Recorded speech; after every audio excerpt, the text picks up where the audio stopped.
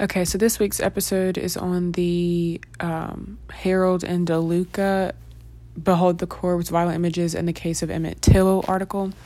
I thought this one was very interesting, not because of like the whole race thing, but simply because like how honestly it felt like a fiction book. The way that it like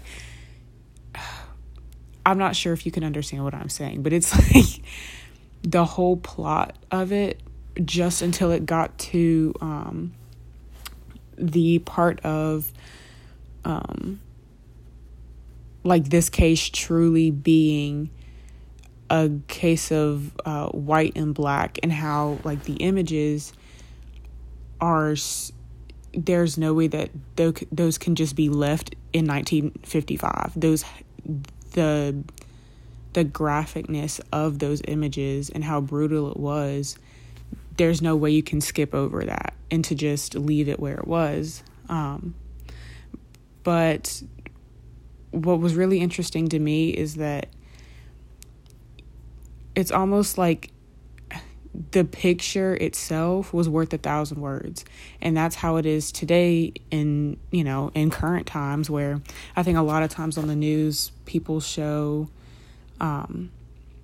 like hurricanes, the damage that they've caused to cities and states, or like the George Floyd case where they showed pictures.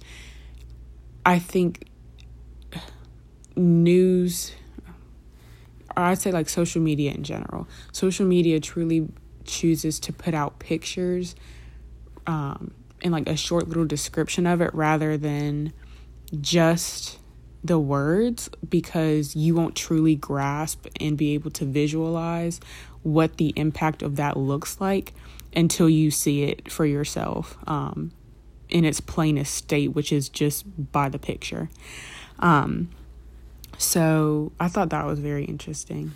And the fact that this happened in 1955 and was opened back up in 2004, and nobody was charged for it.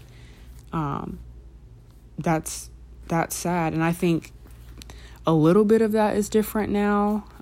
We've definitely come a long way, but we're still not necessarily where we need to be. And I think a lot of times, like say in the George Floyd case, the police officer that killed him got 22 years, but who's to say that without it being broadcast, without the pictures being shown, with all of those things being exposed to the masses, who knows, if he would have even gotten charged with it.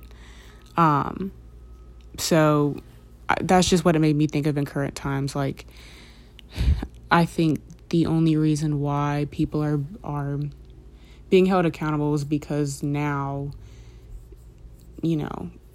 I think a lot more people would judge the justice system if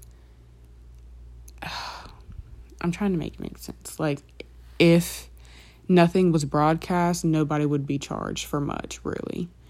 So the fact that they're bringing this case back, I mean, yes, it's like an older article, but the fact it was even brought back up is interesting to me.